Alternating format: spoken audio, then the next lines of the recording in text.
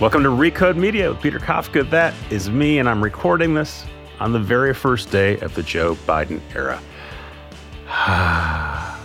That was a very long 4+ years. Good job hanging in there, everyone. Okay, we've got two very different topics on this episode. First, we're going to do some speculative interviewing, kicked off by a story that surfaced last week about Apple maybe launching a subscription podcast service or some kind of tier of podcast that you pay for. I've done some asking around, and I'm not entirely convinced that's what's going to happen. That's in large part because everyone I talk to that says they've talked to Apple has a very different story about Apple's intent and what their plan is. But for argument's sake, let's say Apple does try to get people to pay for podcasts. What would that look like, and how do you sell podcasts, which are traditionally offered for free? I asked Brian Alvarez, for reasons I explained in our short chat. Brian runs Figure 4 Online and Wrestling Observer, and in short, he's doing it. He's charging for podcasts, and he's making a living doing it. So we'll have a quick chat with him. And then for the very last time, I asked Jay Rosen from NYU to come back and assess the way the press has handled the challenges of the Trump era. As is often the case when we talk about the Trump era and these conversations with Jay, it's not super positive. But Jay makes good and incisive points, and he's well worth listening to. And we'll find a way to bring him back another time, and we won't talk about Donald Trump, and it'll be delightful. Okay. Let's check in with Brian Alvarez from Figure 4 Online. Talking to Brian Alvarez. Hi, Brian. Hey, how you doing? Good. Why don't you tell my audience what you do for a living? Well, what I do for a living is podcasts all day, every day. I do, on average, 2 shows, basically Monday through Sunday, so 7 days a week. Some days I do 3. And over the last 15 years, I've done approximately 12,000 podcasts. And these aren't podcasts about anything. They're podcasts generally about professional wrestling. There we go. And so the titles of podcasts people might find would be, how do I find your stuff? What do we call it? The easiest thing to do would be to go to WrestlingObserver.com because that's where all of the audio shows come from. But there's Wrestling Observer Radio, Wrestling Observer Live, Brian and Vinny Show, Figure 4 Daily. And over the last couple of years, we've started putting the podcasts up for YouTube subscribers as well. So you can find it on YouTube. So the reason I'm sort of slow walking into this is last week there was news out that Apple is mulling some sort of paid podcast subscription service. And I do what I often do, which is get on Twitter and start typing my thoughts out loud. And the one that caught people's attention was, I was sort of wondering how big the market for paid podcasting would be. And I said, but beyond Patreons for specific pods, to date, there is zero market for paid pods. And then I got dragged by many of Brian's many fans who said, I've been paying for Brian's stuff for a long time. You should have him on. So here we are. So Brian, the podcasts you just listed, how many of them are like, what % are free? What % are paid? And how much people pay to access your wrestling podcasts? So we charge $11.99 a month. And for that price, you get all of the new podcasts and the archive, the whole library of podcasts we've done dating back to 2005. So as far as free podcasts, I mean, we don't have any. We do a radio show Monday through Friday, and there's another episode on Sunday. And the live show is free because it's on the radio, but the podcast of the show you have to pay for. So we basically don't offer any free podcasts. Every month or so, I'll put one out for free just so people can hear it if they want to see what they're missing if they don't subscribe. We do clips on YouTube. So a full show is like an hour or whatever. So we'll put up like a 5-minute clip, and then at the end, there's an ad. If you want the whole show, you've got to sign up for YouTube or the main podcast site. But we're not really giving anything away for free.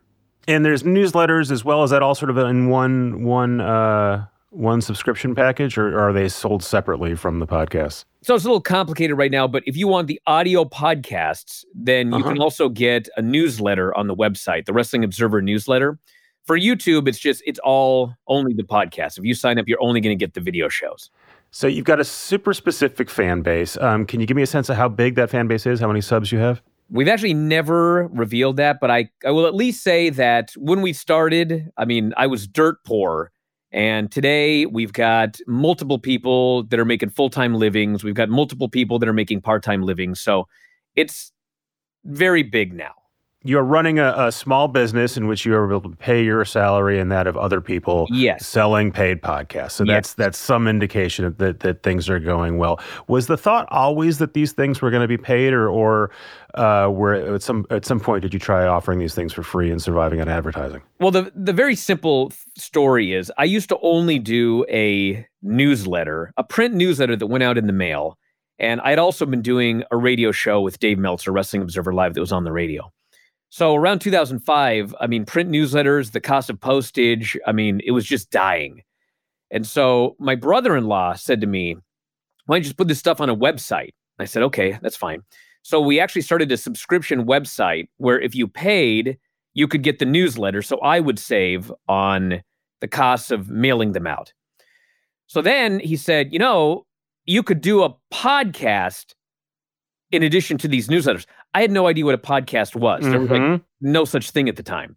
So I was like, well, whatever it is, like if I just have to talk about wrestling and then people pay for it, like I'm all for it. So we basically recorded these audio bits, and if you were a subscriber, you could download it. And so then he discovered, there's this thing Apple's doing called podcasts. They've got this Apple Podcast app. And so once a week, we would put one of the shows on Apple Podcasts for free.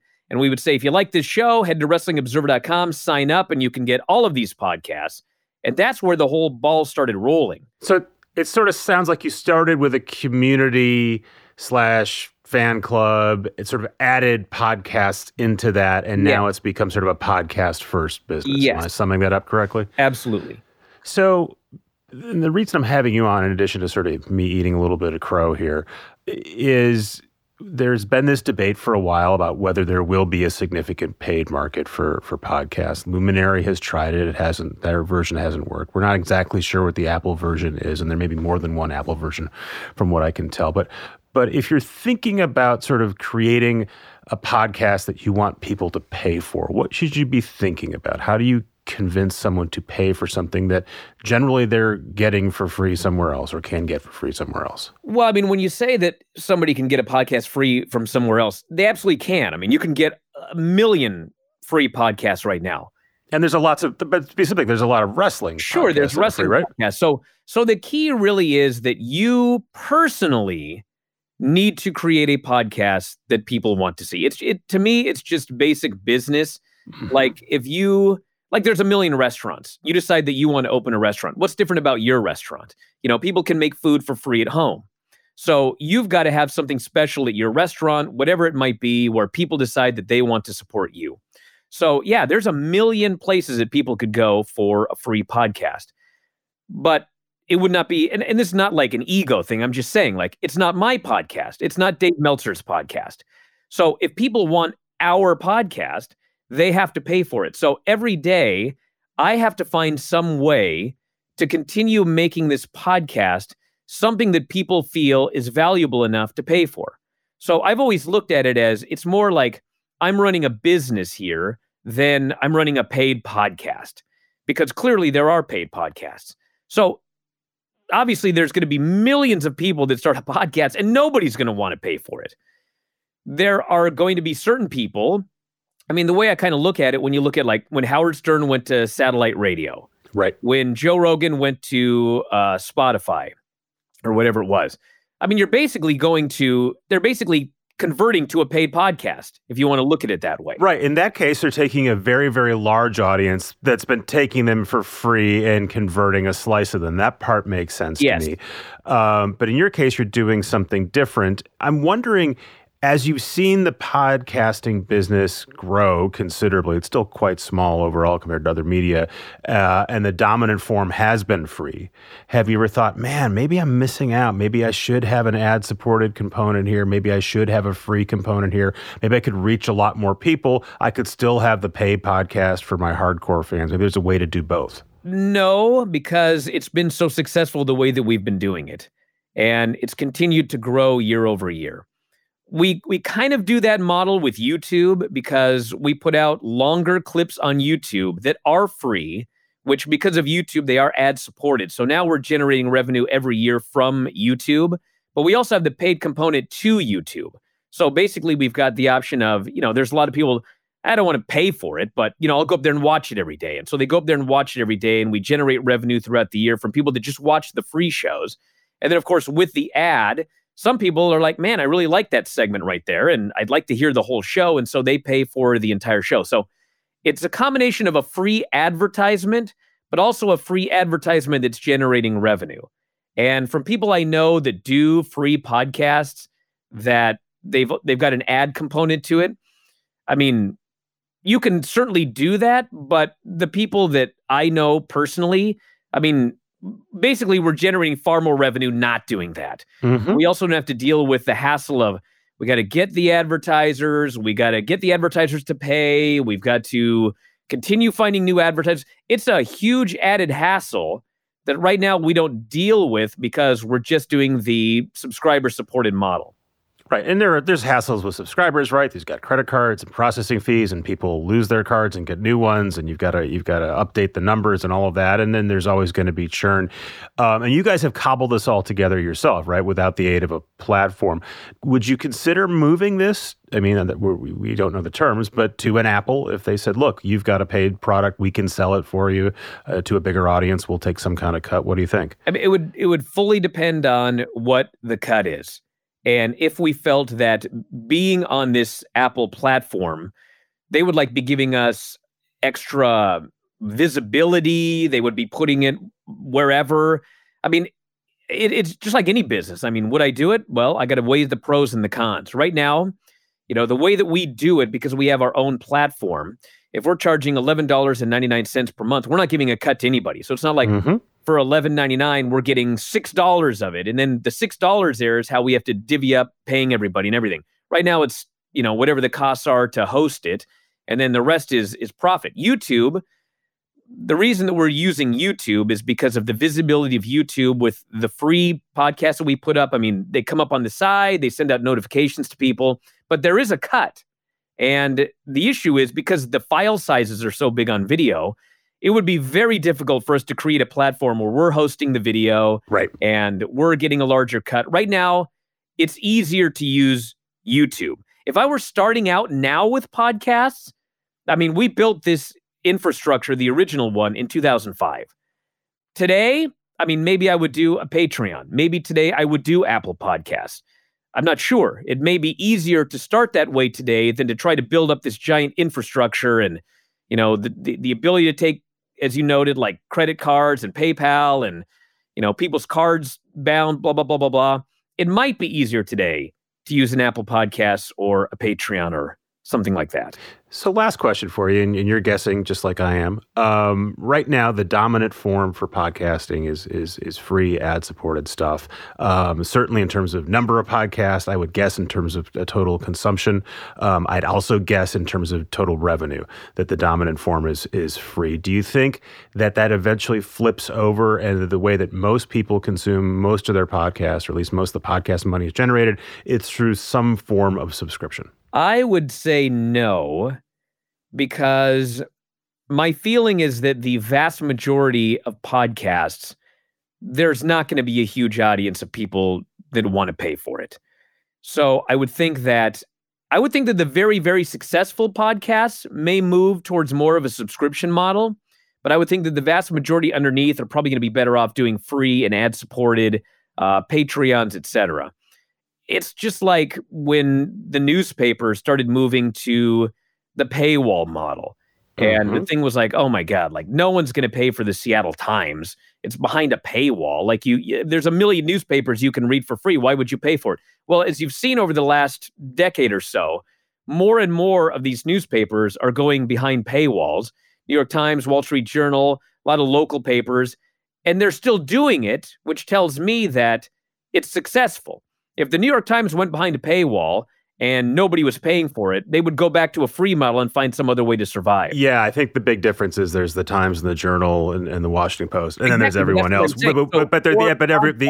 Everyone else in local news and smaller is really struggling trying to convert an audience. And that's exactly what I'm saying. So for podcasts, I do believe that the big ones, the successful ones, the ones that have a famous voice behind them, they probably could make more money with a subscription model. But a lot of the ones underneath, like your local papers, they are going to be better off with a free model, selling advertising, etc. Brian, I would say you're my first black belt guest. I think actually other folks, at least one other, claims a black belt, but you are definitely the first wrestling impresario I've had on. So delighted to have you. Thank you for educating about paid podcasts. People can find you by Googling your name and Figure 4 Online and Wrestling Observer. Anything else you want to shout out while I've got you? That's pretty much it. I really appreciate you having me on the show. I did not send everybody after you when you made Twitter. They came after me. They came after me. It's fine. It's fine. I saw Dave piled on too, but nice to meet you online. We'll figure out some way to meet in real life one day. Thanks, Brian. I really appreciate it. Thanks again to Brian for coming on. He's a good-spirited guy.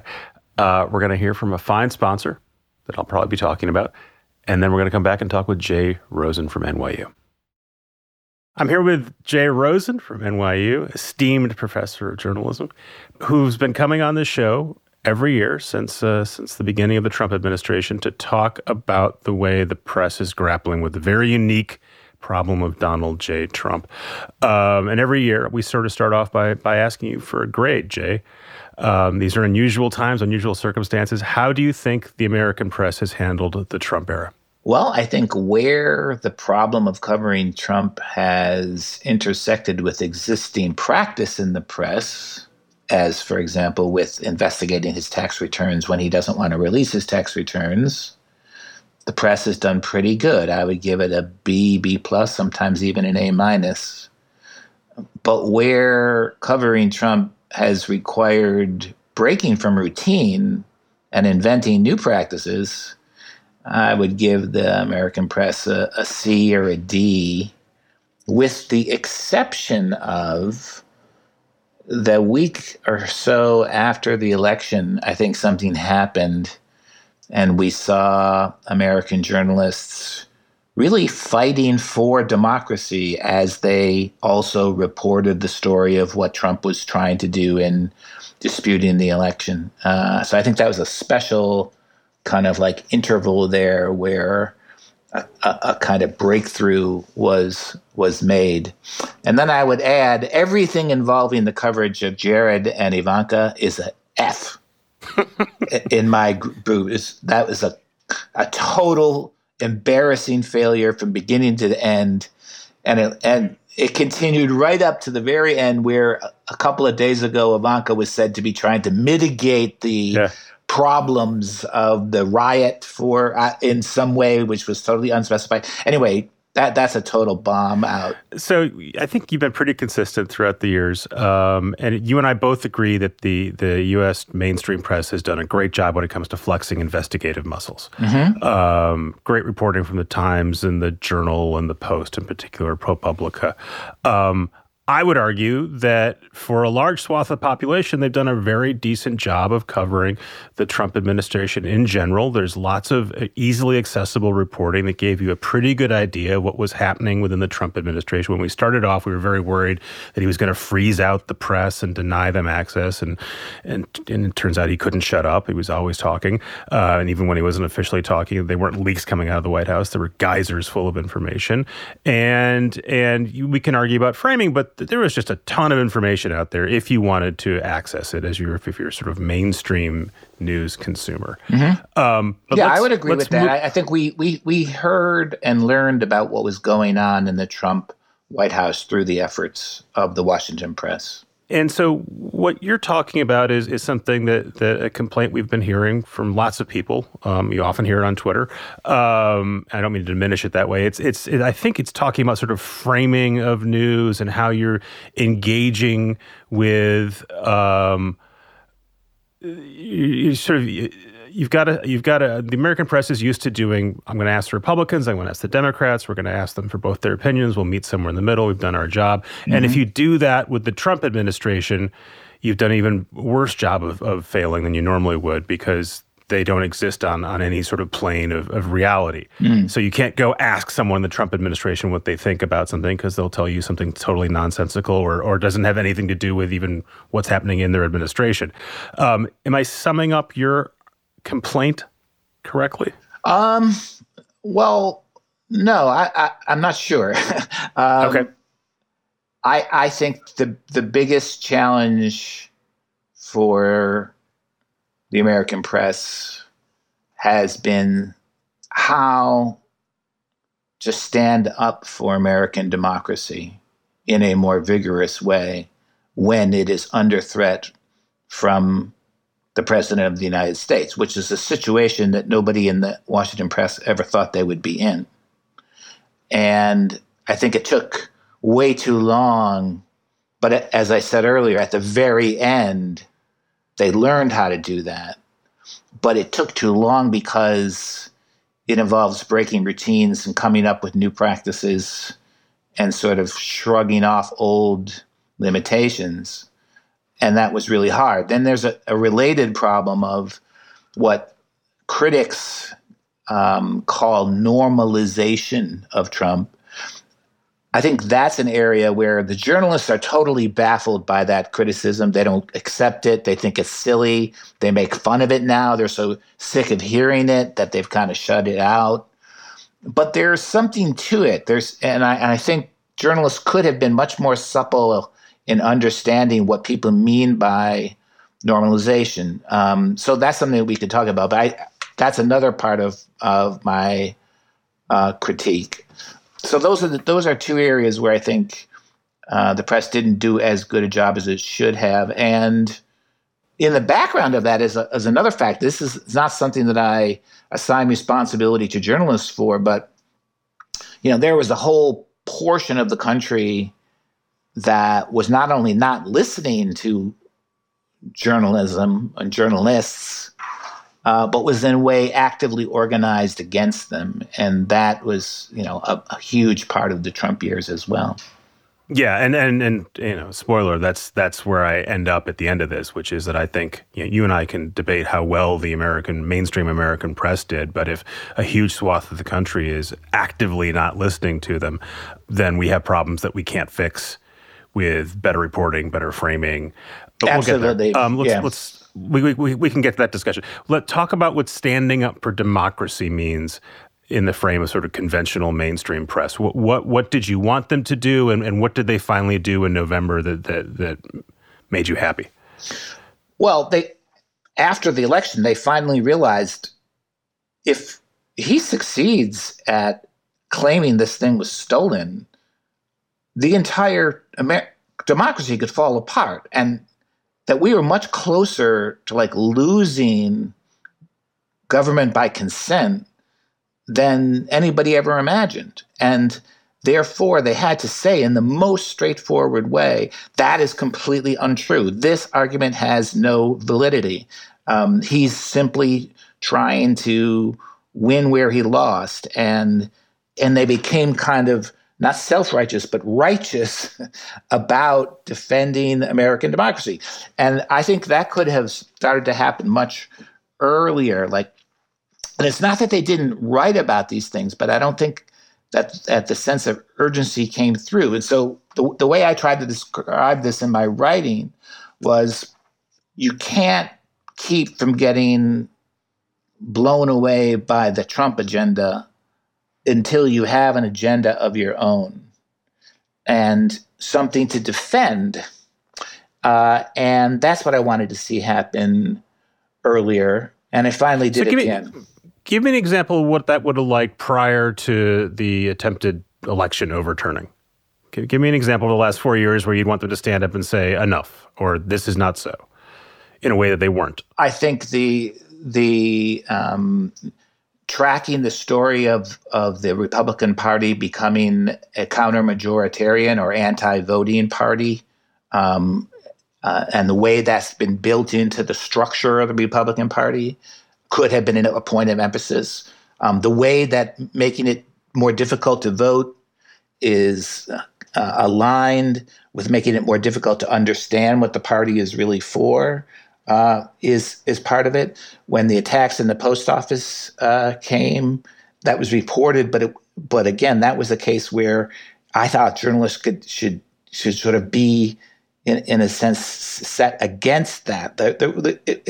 There was a crisis in American democracy building for a long time, and it took a long time to get the press to kind of shift over into crisis mode, even though the signs were very clear. And they finally did, and that's good. But I felt that should have come much earlier, even though those stories were written about. And I felt that they should abandon the White House briefing from the beginning and switch over to outside-in reporting rather than try and make something of this institution that the Trump government had clearly broken on purpose and had turned that whole confrontation into a different purpose entirely, which was to display journalists as hate objects and whip up the base to reject everything that the press does. I felt that they should have actually gotten out of there from the very beginning, because it was clear how they were going to be used as props for Trump's hate campaign. So those are the kinds of things that I mean.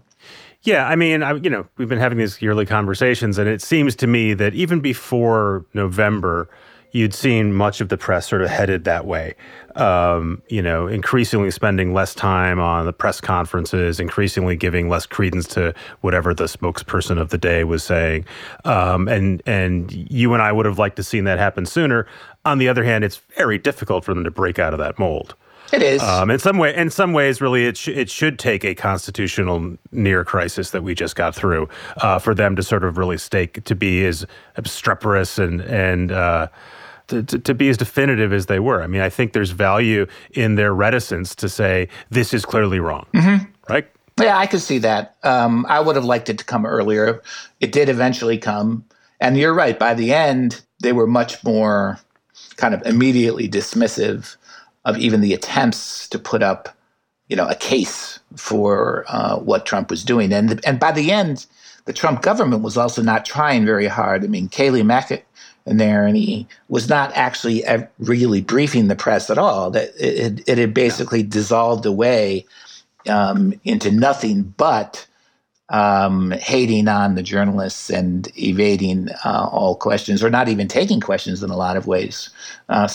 Yeah, the whole thing broke down over time. I was even struck. I wish I'd pulled the headline.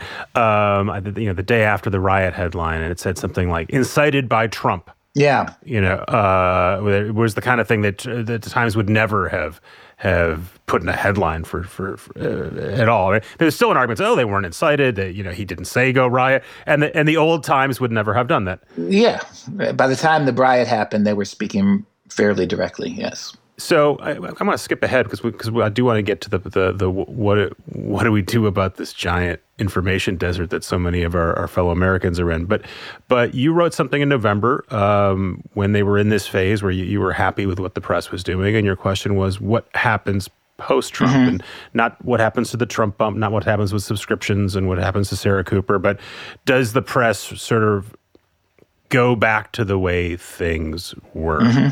My gut is they do. Yeah. Okay. And you seems like you agree. Yes. I think that's the most likely result by far. If they were to take a different mindset, but you were dealing with a Biden administration that is going to be flawed in many ways, but at least will have some sort of tether to reality, and candor and a sense of what shame it means, all those things that you sort of need to have an engagement with the real world. What would that look like? What would a press who had learned lessons from the Trump era bring to a Biden administration? Well, I think one thing is that the major line of conflict in Washington coverage would not be Biden and the Democrats versus McConnell and the Republicans, but reality-based politics versus the other kind. And, the other kind begins with Stop the Steal and the whole big lie of a stolen election and the afterlife that lie is going to have in American politics, which is why I recommended a couple of days ago that the first question you should ask a potential source or a potential guest on a Sunday talk show is who is the legitimate victor in the 2020 election, because the people who don't think that Biden was really the winner are kind of like in a different universe than those who do. And that points to like a larger theme, which is, I think the press has to start to distinguish the anti-democratic parts of the political system from those people and institutions that are willing to play by the rules of a democracy. And so what I would be looking for is more emphasis on those divides as opposed to treating this like it's going to be a normal Washington again with the normal sorts of conflicts that you have between parties who are scrambling for temporary political advantage. And I don't know if we're going to see that, but we might. But wait, I want to stop you there, because assuming that we revert to some sort of business as usual version of Washington, which clearly a big segment of the Republican Party wants to do, right? Mitch McConnell is much more comfortable being in sort of the pre-Trump era than he was in the Trump era, even though he had a great run in the Trump era in terms of getting what he wanted across. But he knew that the election had not been stolen, but he wouldn't say so, right? Kevin McCarthy, same thing. The whole slew of sort of mainstream regular Republicans would have failed your test in the first few weeks of November, even through December.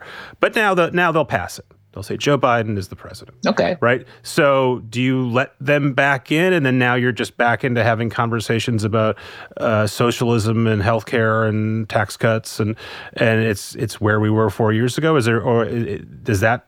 I don't think that makes you happy. It seems like you want something else. First of all, there's going to be a lot of people who don't say that. There'll be a segment. And yes, there's going to be some who say, well, Joe Biden is president, but that's different than saying that he legitimately won the election. So there'll be people who try to confuse those two things and try to pass one off as the other. But the Jim Jordans of the world aren't going to say Biden was legitimately elected president. I don't think they are. And so the question becomes, how do journalists handle that faction? We don't know how large that faction is going to be.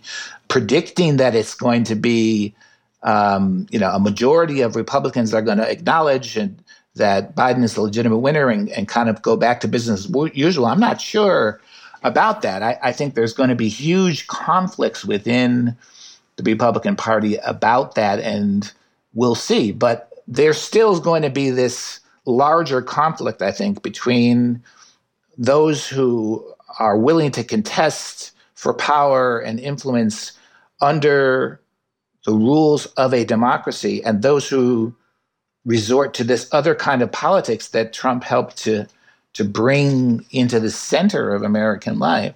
And we'll see. I mean, but that is, to me, the big question is how they deal with the fragility of American democracy as something that they have to help with, and we'll see. We started off the Trump era talking about, would he get rid of the White House briefings, or would the White House press corps have to be moved to another building? And we spent a bunch of time at the beginning wondering about sort of the sort of conventional trappings of Washington reporting. Yeah. Do you think we keep those? Do you think we go back to White House briefings? Do we stick with Sunday shows, which seem like a very weird way to produce news and discussion? I think there's going to be a massive pressure to restore all of those things, and that the Biden government will want to do that. It already is. Tomorrow there's going to be a briefing, on the first day of the Biden White House. They are going to want to restore the status quo ante. I think journalists are going to want to do that as well. The Sunday shows want to do that as well. I'm interested in whether election denialists make it onto the Sunday shows. Like, should they? My view, no. But there's a different logic that says, hey, he's still a player. If he's a player, we have to cover him, Or he represents the views of a third of the country, or whatever that number is. Right, as if Trump won the election is a view. Is that really a view? I don't think so, but you can consider it that way. So those are the kinds of things that I'm going to be watching for. And this kind of discussion we're having about a certain segment of journalism and of people who consume journalism, right? I'm hopefully it's a majority of the country. But we know, as we've been saying throughout this conversation, that a significant part of the population is no longer tethered to reality, and that no matter the discussion we're having is irrelevant to them. That the press could do everything you want them to do, and it's not going to dissuade lots of people who are very susceptible to disinformation or worse. What is to be done? Well, I think there are two different populations there, and we need to separate them. One is the group of people, the hardcore people who've kind of been sucked into this world of disinformation and believe all kinds of things that are completely untrue, and have kind of started to build an identity for themselves around false claims and conspiracy theories. And they've sort of exited from the news system. And as we say, we don't even have a logic. We don't have a language for this. They live in a different reality, but that's a totally inadequate way of describing it. Not that I have a better one. So there's those people. And then there's a larger group of people who are simply mistrustful of the mainstream media, to use a common phrase. And I think that the problems are different in addressing those two groups. For the first group, the hardcore people who sort of exited from the news system as a whole and instead rely on these kinds of political fictions and fantasies, I don't know what to do about that group. I'm still trying to understand them. You have to report on them. That's one thing I do know. You have to have reporters who are charged with understanding and following that group and being in touch with where they're at. But for the other group, one of the observations that James Fallows has routinely made is that when you talk to Americans about what's going on in their towns and cities and neighborhoods and schools and where they actually live, it's one kind of discourse. As soon as you shift that discourse to national politics, it completely breaks down, and all the divisions that we've been struggling with immediately pop up. So that's one part of the answer, is that insofar as journalism can be restored at the local level and people can realize that journalists in their communities have an important role to play, we may be able to climb back out of this, not by changing what the national press is doing, but by rebuilding that relationship between local publics and local journalists. That's one place I would start. Another place I would start, and I may have talked about this on one of your podcasts before, is the old distinction that C. Wright Mills used to draw between issues on the one hand and troubles on the other. And his point was that troubles are things that people are actively worried about in their daily lives, the things they talk about with their family over the kitchen table.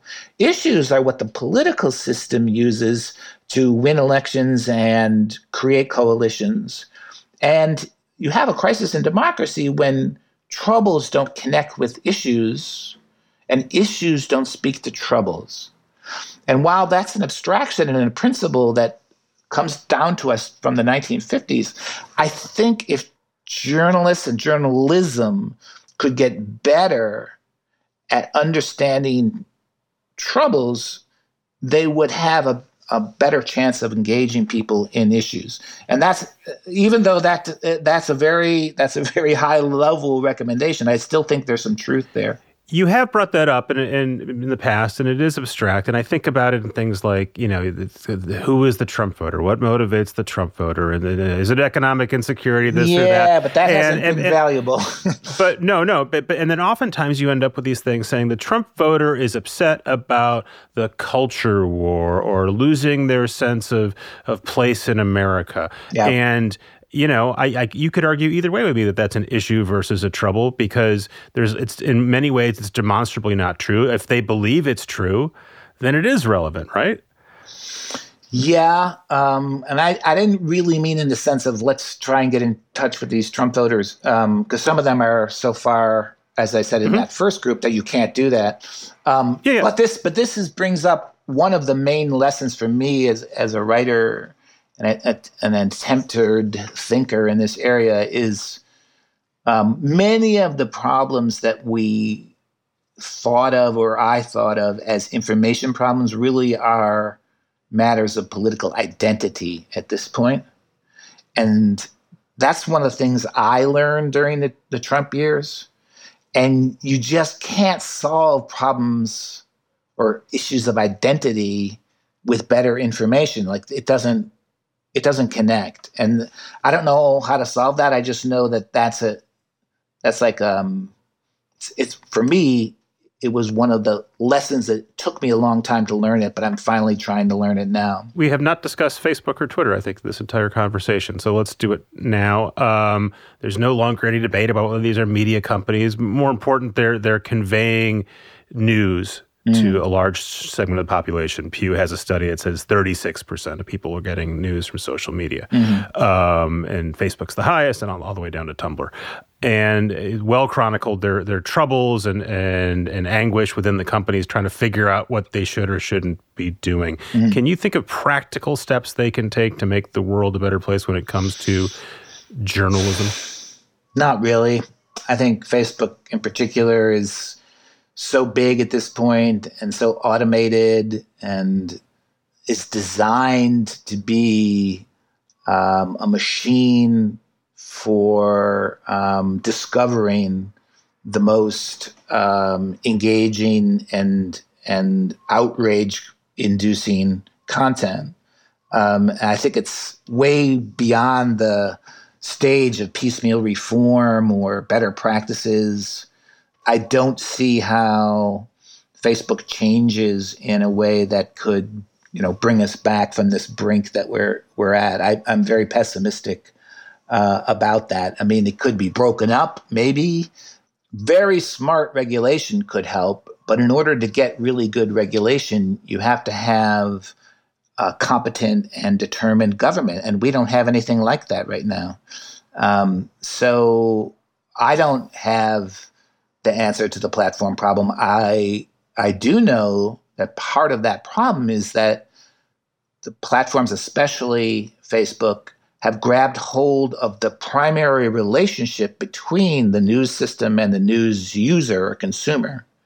And that's why when you land on most news sites these days, you immediately get an invitation to subscribe to our newsletter because they're desperate to reestablish some sort of direct bond between themselves and the news user and news consumer.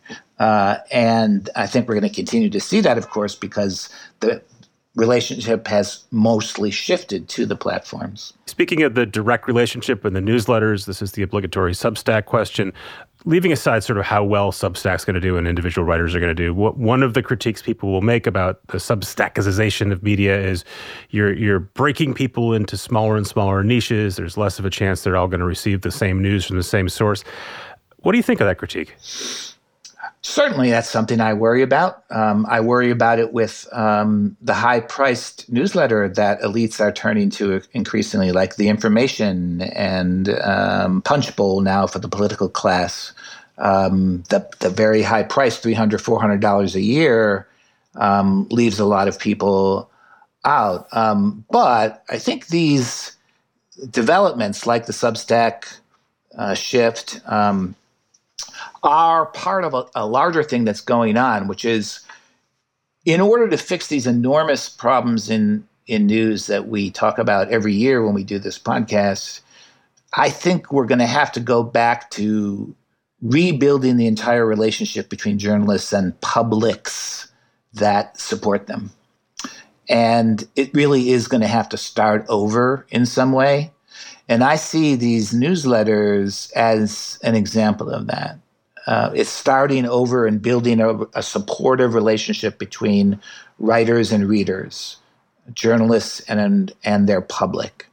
And all kinds of problems arrive with that, but that's where things are headed. That's why for the last 3 years, I've been studying membership models in news, because I see membership as opposed to subscription as one of the places where this rebuilding of the relationship between journalists and their publics is happening. Yeah, and you wrote an essay about that, which I would send people to over at your Press Think blog. I don't think the newsletter model is a problem for the public. I see it as additive. I think it's beneficial for particular readers and particular authors. I think it won't work for lots of people, and that's fine too. Yeah. And, the information is and people who are getting the information are also getting the Wall Street Journal, Financial Times. They're already sort of in a stratosphere. I don't think anyone's being priced out there that wasn't already getting that already wasn't priced out. I don't see it as a huge deficit or a huge crisis in news. So this is another dour conversation. They tend to be. You're a professor. You can't have your classes. They don't come into class right now anyway. You're Zooming with them, I'm assuming. You can't give them a steady diet of negativity for a semester. What are you saying to inspire them that might inspire us as we look forward to the rest of the new year? It's something like this. The struggle to have government by consent, the whole era of modern democracy is now at stake. In many ways, we're going backwards in political time. We're, in a sense, uninventing the Enlightenment. Wait, you were going to make this positive. Yeah, but all around the world, journalists are fighting for a place to inform their countrymen and women. And the fight for a free press now is global. It extends from the mature democracies to the Russias and Philippines and Thailands of the world. And it's in a way, it's all one fight. And many of my students come from countries other than the United States. And now they can see the struggles they're having and the struggles journalists here are having as one struggle. And it is. And it's also a struggle for a business model that can sustain journalism. And it's a struggle with the state that wants to kind of take over. And it's a struggle for, freedom as well as democracy.